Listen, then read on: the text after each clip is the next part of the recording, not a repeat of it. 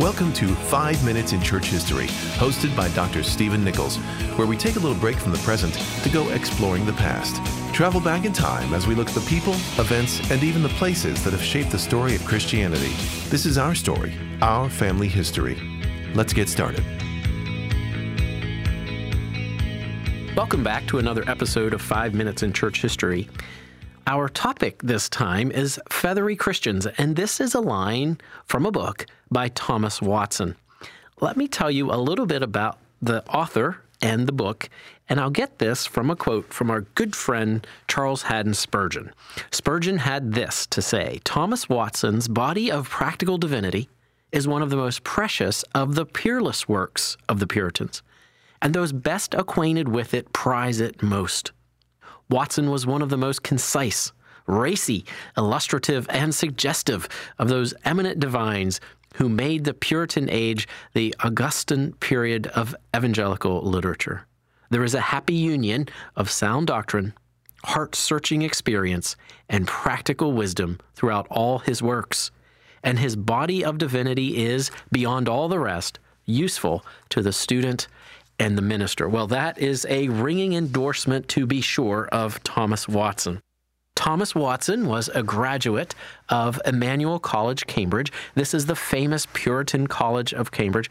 There were 72 graduates of Emmanuel College that went on to be significant Puritan ministers who led from influential pulpits and also left behind their books, were involved in the Westminster Assembly, and even were involved in settling the New World, and were a significant part of New England Puritanism. And right there among them was Thomas Watson.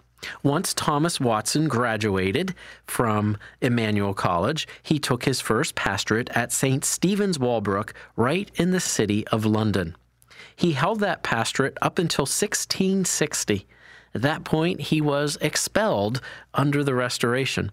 Curiously enough, 6 years later, under the Great Fire of London, St. Stephen's, Walbrook was completely destroyed. The church was rebuilt, and it was one of the many churches rebuilt and designed by Christopher Wren. The church stands there today, right in the heart of the city of London, right in the banking and financial district of the city. And it was there that week after week, Thomas Watson preached his sermons, and it was also there that he laid the groundwork for the many books that he would publish. Watson, after he was expelled, managed to find pulpits here and there and preached right up until his death in 1686. And after his death, many of his books were published, and one of those that was published in 1692 was the book, A Body of Practical Divinity. These days, we just simply publish it as A Body of Divinity. One of Watson's main concerns in this book was helping Christians be settled. In fact, he says this right on the first page. It is the duty of Christians to be settled in the doctrine of faith. Here's what he has to say: to be unsettled in religion argues want or lack of judgment. If their heads were not giddy, men would not reel so fast from one opinion to another. It argues lightness. As feathers will be blown every way, so will feathery Christians.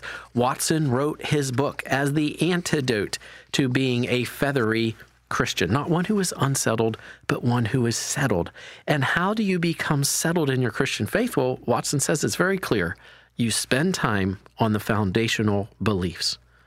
And so after he makes a case for being a settled Christian, Watson immediately turns our attention to the Westminster Catechism and uses the Catechism to walk us through a body of divinity or a theology. Of course, he starts with the first question: what is the chief end of man?